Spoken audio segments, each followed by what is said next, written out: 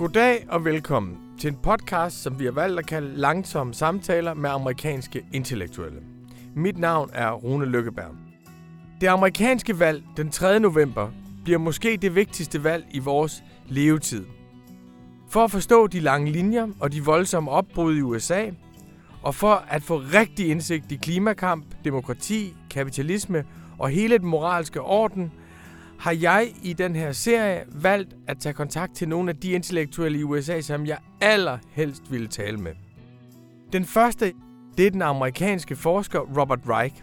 Well, good evening, Denmark, and good morning to you, Professor Reich in California. Thank you so much for being with us.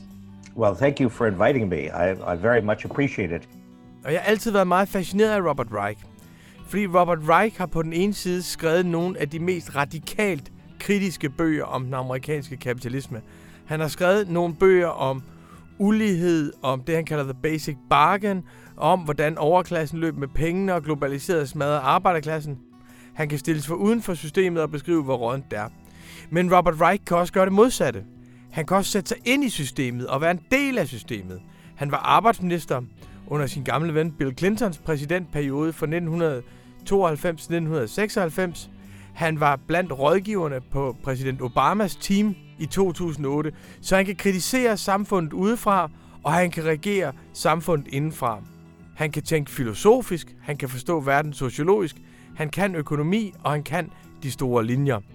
I was starting to say before the audience joined us that we are unfortunately right now in California in the middle of an environmental reckoning. But as I look out my window, there is smoke in every direction. Og den dag, jeg ringede og talte med ham, der var himlen over San Francisco orange. Det var skovbrændende, som man kunne se inden over byen. And this is not just California. This is a 500,000 people have already been evacuated from the state of Oregon. The state of Washington is also burning.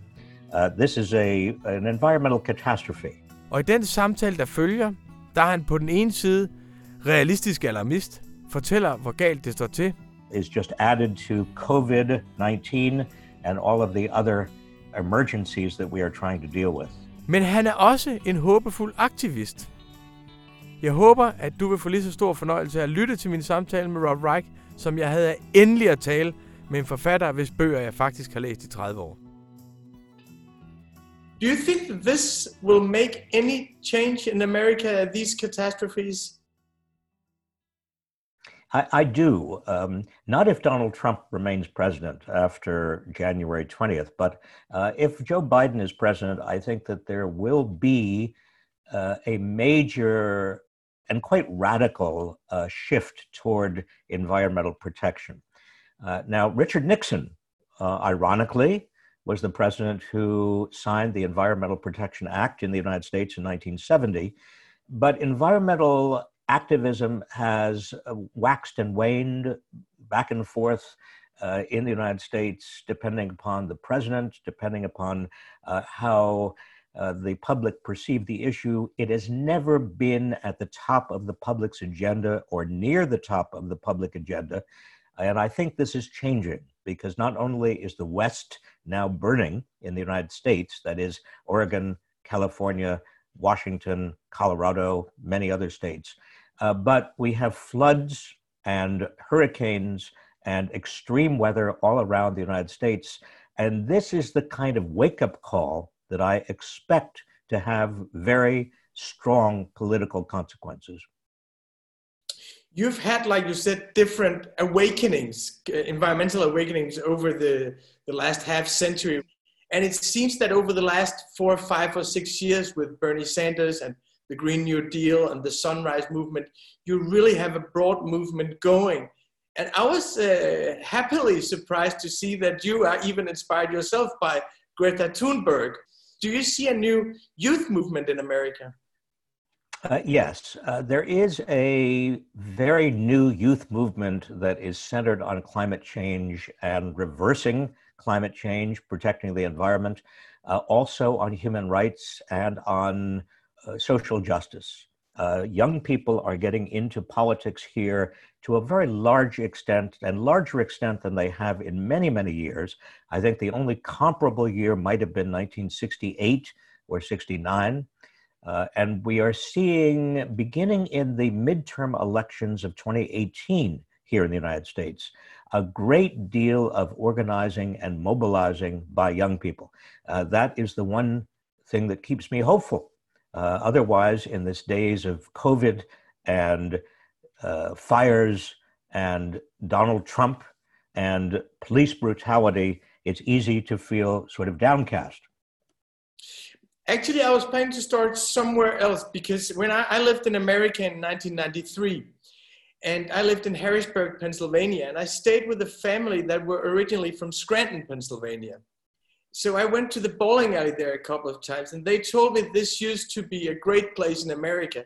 That was part of prosperity in America in the middle of the 20th century. Then later I realized that you were born in Scranton as well. And hopefully the next president of the United States, Joe Biden, is from Scranton as well. And I've been curious for years to ask you what it was like growing up in Scranton. Well, I don't remember very much of it. My father had a women's clothing store on the main street, Lackawanna Avenue, and he sold dresses to the wives of factory workers mostly. That's all I remember. I have a very dim memory. He didn't do very well because he uprooted the family and moved to another city, not that far from Scranton, but in New York State, and tried his hand at really the same trade, selling to factory workers, the wives of factory workers, selling dresses. But Scranton, like much of the industrial Midwest, did find itself in the middle of a post-war prosperity that created the largest middle class the world had ever seen.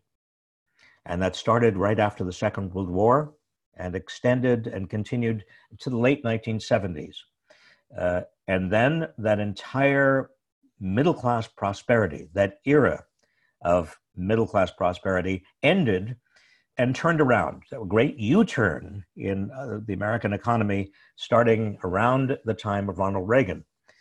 I don't think that, I think Ronald Reagan is given too much credit or too much blame for the turnaround. There were many other factors, but it's extraordinary how different America is today, not just economically and environmentally, but almost in every other way, from what it was in those years, those 3 decades from 1946 to 76, approximately. You were born just after the Second World War and after the New Deal of Franklin D. Roosevelt, and growing up with Lyndon B. Johnson's Great Society reforms, you were born into an economy that is very different from the one that you live in today. What was the promise of the American economy when you were growing up?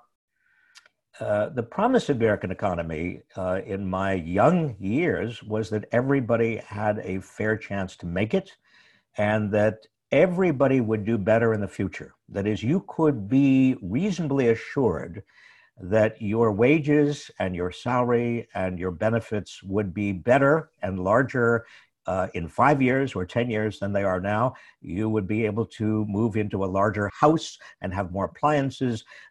It was a time of mass consumption and mass production, and there was a great deal of belief in progress. The assumption was that everybody would be progressing together. There was not a great deal of inequality. The average CEO of a big American company in the 1960s and 70s when I was growing up was earning maybe 60 times the wages of the typical worker. Now, I remember at that time I was appalled. I thought 60 times the wages of the typical worker was pretty awful. And I remember criticizing that. But relative to what it has become right now, the CEO of a typical large American company is earning 320 times the wages of a typical worker. Well, relative to now, that was the golden age. When did you realize that something was basically changing, that the promise of that era was being broken to middle-class families? You know, I began looking at the data closely when I was in the late 1970s. I was director of the policy planning team at the Federal Trade Commission, which is a kind of an early 20th century institution designed to keep the market fair. And also to make sure that the market was not being monopolized by any one company or any few companies. So by the time I got there in the 1970s, I had a team of lawyers and economists. We looked very carefully at the data, and I began to see that there was starting to be a widening gap between productivity and the median wage, the wage of the typical worker. Up until that point, if you traced it from the end of the Second World War up until the late 70s, the median wage and productivity gains were tracking exactly the same. They were coterminous. But starting in the late 70s, when I was at the Federal Trade Commission, I began to see this gap developing, which turned into a chasm. Because by the 1980s and 90s, although productivity continued to increase dramatically in the United States as elsewhere, the median wage began to stagnate. And here we are 40 years later, the median wage in the United States, adjusted for inflation, as you must do, purchasing power, is approximately where it was 40 years ago. That is, the typical worker here has not had any wage increase over the last 40 years. Where did the money go? Where did all those productivity gains end up? Well, that is a very important story. In the United States, wealth has accumulated at the top to an extent we haven't seen since the first Gilded Age of the late 19th and early 20th century. What we're seeing is that huge wealth has translated into political power. You can't separate wealth from power. And you have, therefore, a political system in the United States that has been rigged for the benefit of the wealthy. They put a lot of money into campaign contributions and into public relations campaigns and into lobbying. And the net result is that the average person's voice in our democracy has been all but obliterated, drowned out by the voices of big corporations and a few very wealthy people. Looking back on this seismic shift in American, but actually Western capitalism, it's easy to say, well, you had Reagan coming to power and Margaret Thatcher coming to power and Kohl coming to power in Germany, to attribute it to new ideas and conservative political victories. But you also see some big changes in the way the market functions and big changes in productivity. You've emphasized repeatedly that markets are not free, that they're regulated by rules that we make ourselves. They're not forces of nature, but people used to say they are, but actually they're shaped by us. What were the circumstances changing the rules of the markets in that era? Big money pouring into politics had an effect on the rules of the game, on the rules of the market. Now, as you just said, and I want to emphasize again to anybody who's watching, a market does not exist in nature. In nature, you have survival of the fittest, basically, kind of a Darwinian system. Civilization is and necessitates that we decide collectively what our rules are going to be. And those rules are everything from property, what can we own? I mean, we've changed the rules. In the early 19th century and in the 18th century in the United States, it was legal for white people to own black people. Well, after the Civil War in the United States, that was no longer legal. I use that example just to point out that the rules of, even the basic rules of property, who can own what, and contract and liability and bankruptcy change over time. In the early 2000s, after the financial crisis of 2008, banks in the United States made it much harder for individuals, homeowners, to declare bankruptcy and to reorganize their mortgage payments under bankruptcy law, because the banks, frankly, didn't want people to be able to get out from under their mortgage obligations. But you see, that happened all across the economy, beginning in the late 70s, increasingly in the 1980s and 90s, and all the way through today. It's like a vicious cycle. The more wealth there is at the top, the more power there is at the top to change the rules of the market to benefit those at the top. And you can see how it's a self-fulfilling prophecy. It gets worse and worse. You've witnessed this development over the last 4 decades, and you've been describing it, analyzing it, protesting against it. But you've also been part of the system as a Secretary of Labor in the Clinton administration. That was just in the same period when you wrote The Work of Nation, which was enormously influential. Also for us here at this newspaper, that was really groundbreaking for us. Did you think at the time that it was possible during the Clinton presidency to reverse these trends? Naively, I did at the start of the Clinton presidency, because, and I say naively because I thought that because I was going to be a cabinet minister in the Clinton administration, I would have a lot of power. I'd have the president's ear. I'd be able to do many of the things that he had talked about in his campaign during the 1992 election, that I would be able to help effectuate many of the changes that I had recommended in a number of articles and books. But it was all pure naivete. You see, in the American system, and I expect it's in most of Europe as well, if you are inside and you are inside the cabinet, or if you are prime minister, you are constrained dramatically by what? Politics. That is, there is a limit to what you can do. It's easy to be on the outside and to push.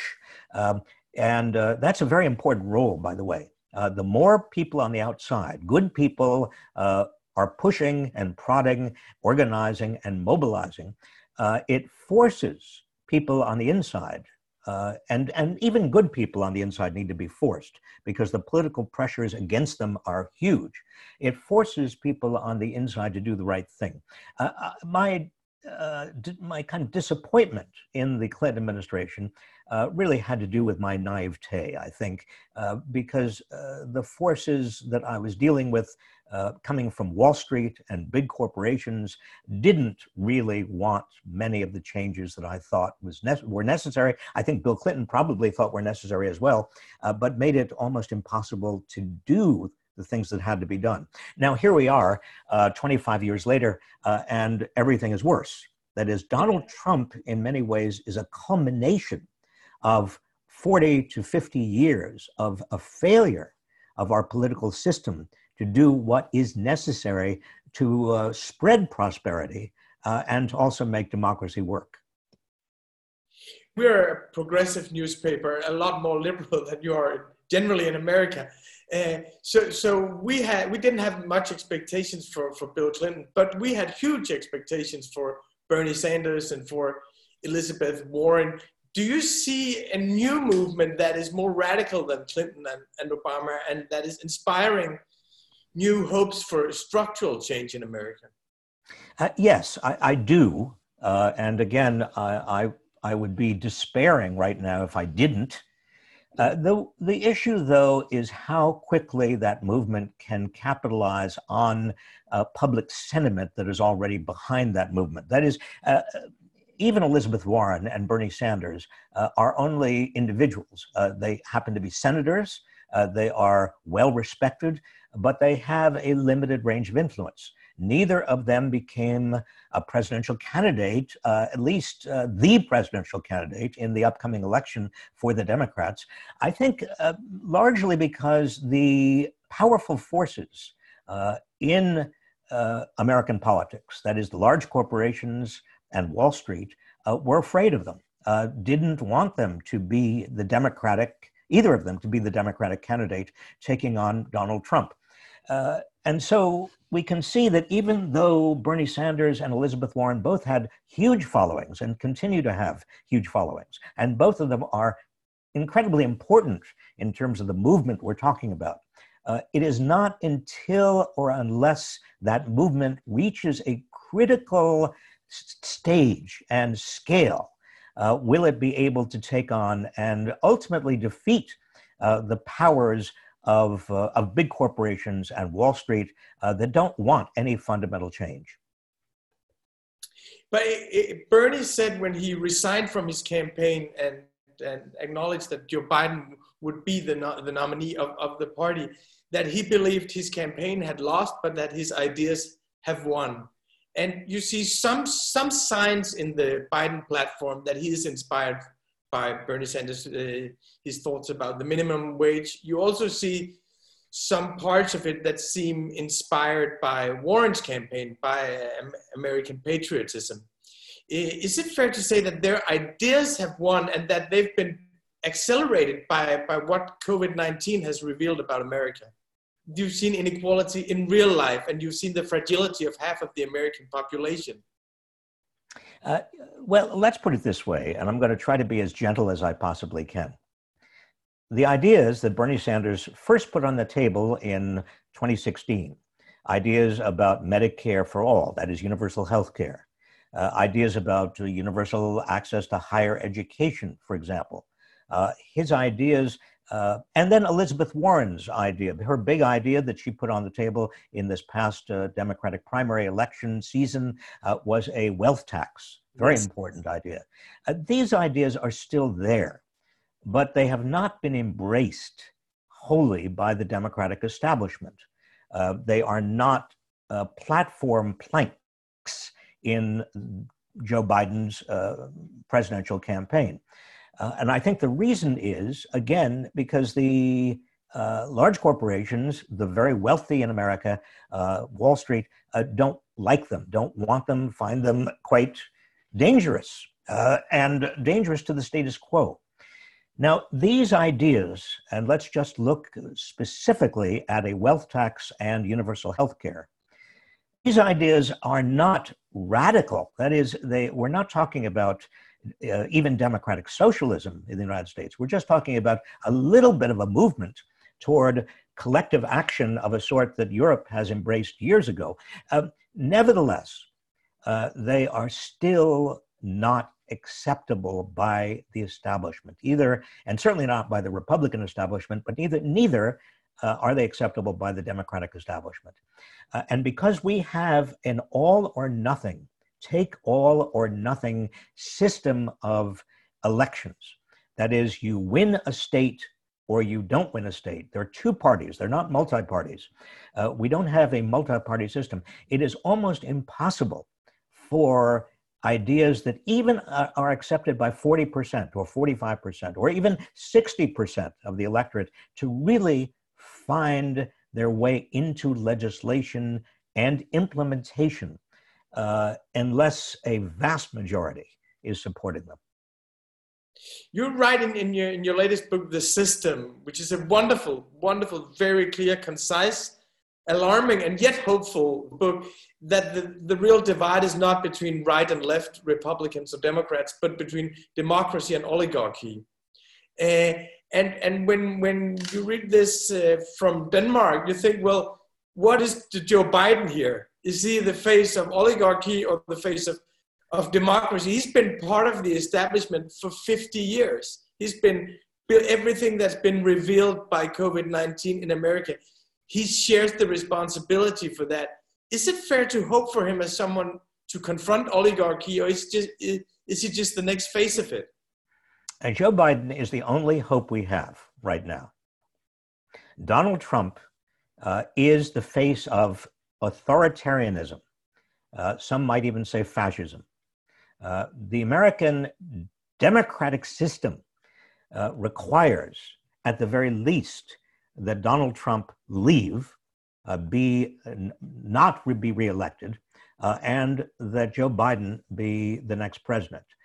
Now, that only begins a process of pushing Joe Biden and his administration to do the right thing.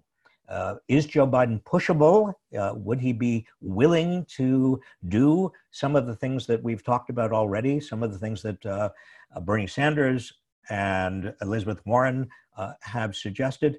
Maybe, if there is enough pressure on him to do these things. I don't think he's going to lead the parade, but if the parade is already there, he may get in front of the parade. I remember I was in America in 2008, actually in San Francisco, when President Obama was elected, because I wanted my kids to experience that very special moment. And I thought at the moment that was after the financial crisis, and he had the majority in the two chambers in Congress, and he had a very, very strong movement. I thought this would reverse the trend of 30 years of neoliberalism and Washington consensus. And I remember when I was there, I saw an interview with you on CNN, and I think you were advising him in the transition period or part of The Economist, and you were very hopeful at the time. You said, well, these are great people, we have a great moment. And ever since that, I've been thinking, what went wrong back then? Well, there are a number of things that went wrong. For one thing, remember, Obama had a financial crisis to deal with. And that crisis required him to spend a lot of political capital to get the economy back to even a state of semi-normalcy. The political capital that he spent could not, therefore, be spent doing a lot of things that many of us wanted him to do. The other important point, I think, is that Wall Street played a continuingly large role in Obama's economic policy and his economic policy team, just as it did in Bill Clinton's economic policy and economic policy team. In fact, many of them, the policymakers, were the same people. Now, I individually, don't get me wrong, they're very nice people. I like them. I've worked with many of them. But as a group, they do reflect the views of Wall Street. And the views of Wall Street are very narrow. They're very blinkered. They don't understand or acknowledge the widening and the perils of widening inequality of income and wealth. They don't acknowledge the extent to which political power needs to be reallocated in the United States.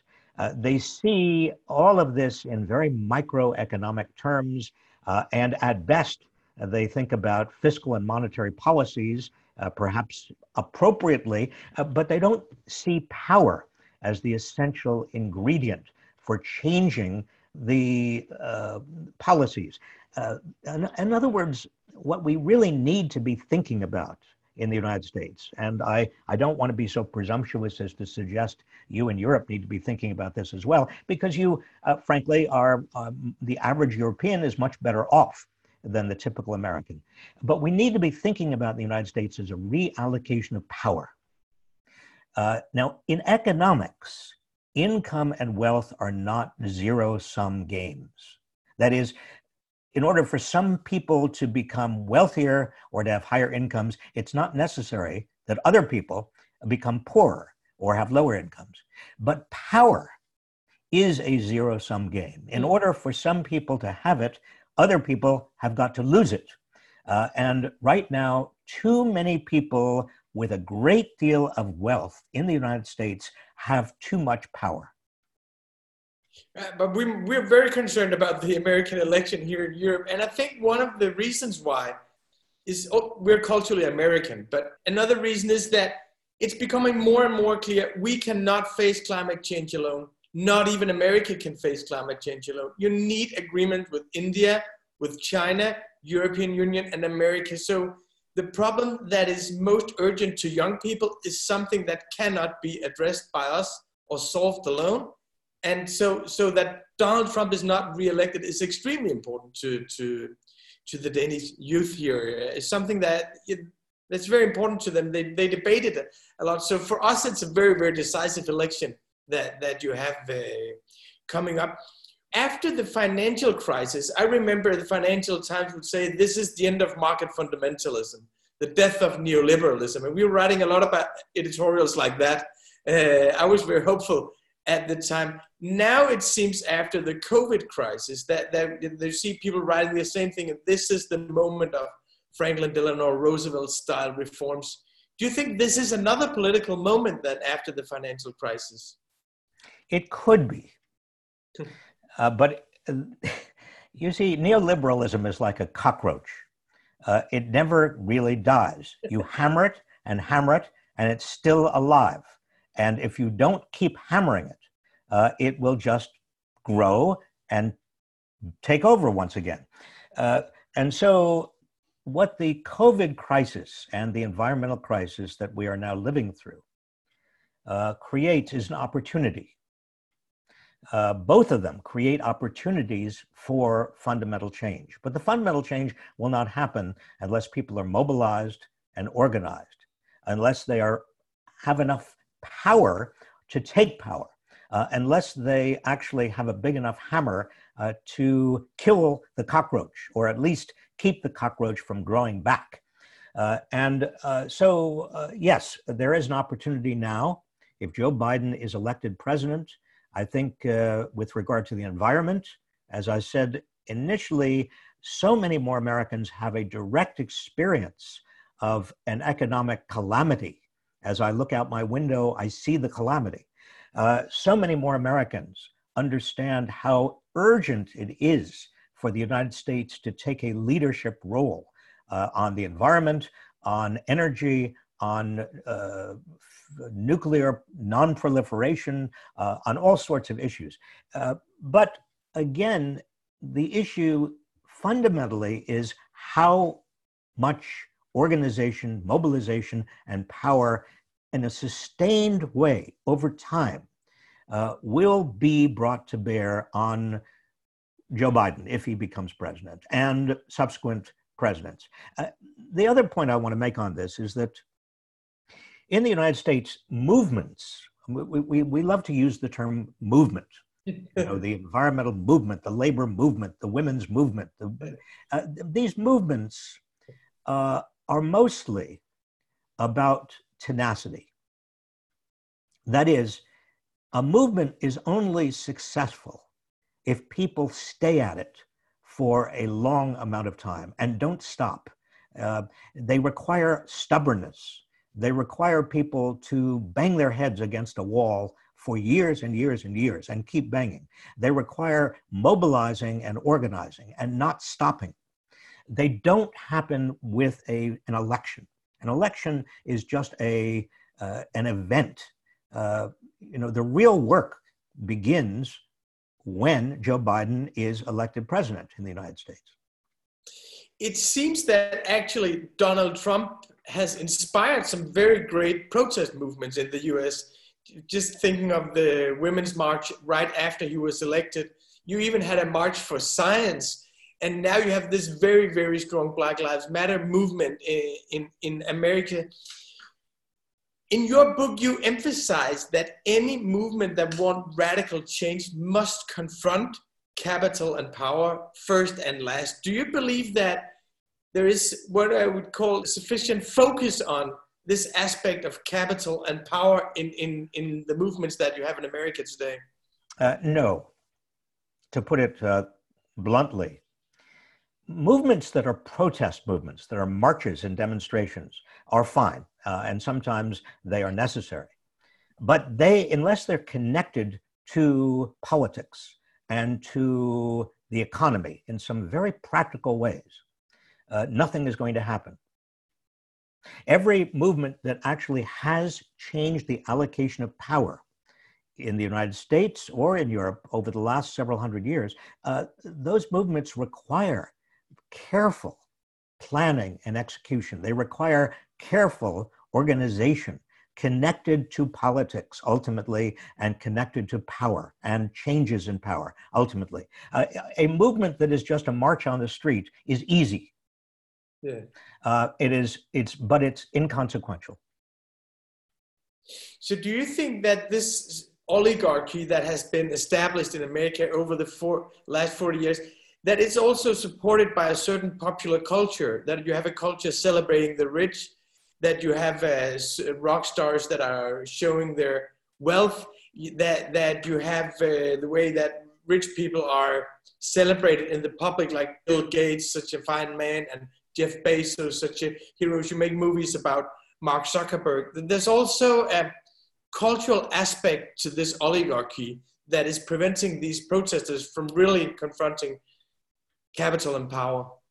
Well, obviously there is, but there has always been. That is, in the Gilded Age of the late 19th and early 20th century in the United States, you had people like Andrew Carnegie, the big steel magnate.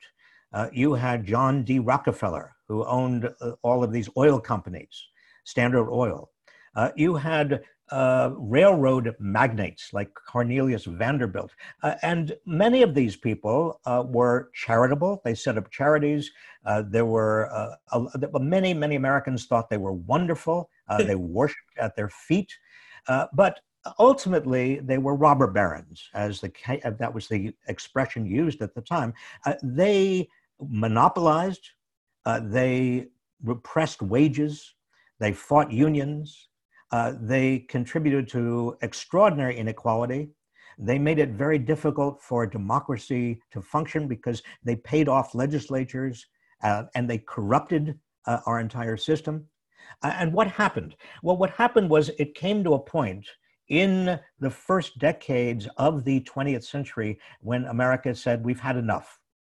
There was a great uprising, starting with the Sherman Antitrust Act in 1890, but extending all the way through the administrations of Teddy Roosevelt and Taft and Wilson, and then ultimately to Teddy Roosevelt's fifth cousin, Franklin D. Roosevelt. And you had a fundamental revolution in America against the power elites that had been in control between 1890 or 1880 and 1910 or 1920. And that revolution carried us right through the first 3 decades of after the Second World War. We need to have that kind of revolution again, and I think we will, notwithstanding all the public relations, notwithstanding the fact that Jeff Bezos and Elon Musk and all of these characters, they strut and fret upon the stage, and they are, many people love them, and they're eulogized. They have this great following. It doesn't matter. It doesn't matter. They are ruining the American economy, and they are undermining American wages, and they are making American democracy dysfunctional. I've one last question for you. You've been engaged in this battle for half a century, and you've been part of an administration. You've been writing academic books. You've been writing almost angry pamphlets. You've written a book for children that taught me a lot about inequality in America. You've made 2 movies even. It seems like you keep believing in the power of ideas, even though the development has been against what you wished for the last 40 years. What keeps you going, and where do you see what makes you hopeful today? Well, several things keep me going. One I've referred to, and that is young people. In America right now, we have the most diverse generation of young people we have had probably ever in this country, even including Native Americans and including Black people who were enslaved in the 18th century, 17th century. The diversity in America right now is extraordinary. And young people under 18, a majority of them are people of color. And they are also people who have a great deal of energy, who believe in social justice, who believe in environmental remedies and climate control and want to stop climate change. And these young people are already beginning to take political power away from the establishment. And that gives me huge solace and huge encouragement. A second thing that gives me encouragement is that, as I suggested, history has a tendency to move like a large pendulum. And we've seen historically almost exactly what we see today. And the Gilded Age, the first Gilded Age, is now being followed by now. We are now in a second Gilded Age. And the progressive era that followed the first Gilded Age, I think we'll have another progressive era following the second Gilded Age. The other thing, and finally, let me just say this as clearly as I can. The other thing that gives me encouragement and makes me want to keep on fighting the fight is, frankly, that there is no alternative. That if we simply allow the forces of authoritarianism and ultimately fascism to overtake the United States, to overtake the world as they did in the 1920s and 1930s, the cataclysm will be horrendous. If we allow climate change to destroy our planet, as I am now looking out my window and seeing, we are living in a catastrophe. Our entire planet will be uninhabitable. In other words, there is no choice. Well, thank you very much for being in this battle with such an inspiration, with such an enthusiasm, with where you keep being radical and yet hopeful. You've been a great inspiration to us here at our little newspaper in Denmark for the last decades. You've offered us ideas and analysis that gave us hope to continue the battle. So thank you also for spending this Friday morning with us. Thank you for everything, Professor Reich. Well, thank you, and thank you, Denmark. You have also been an inspiration to all of us. Det var så den første af vores langsomme samtaler med amerikanske intellektuelle. Den næste er med et ikon, som jeg altid har drømt om at tale med, men aldrig turde tage kontakt til.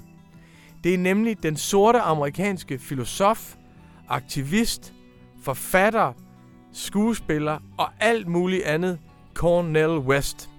And I want to salute you, my brother, for being such a force for good in the language of John Coltrane. And it's always a blessing for me to be connected in some way with the great land of Søren Kierkegaard, who has enriched and empowered me in crucial ways on the chocolate side of Sacramento, California, in the Black community. That Danish thinker helping me free myself so I can become a stronger truth teller and justice seeker.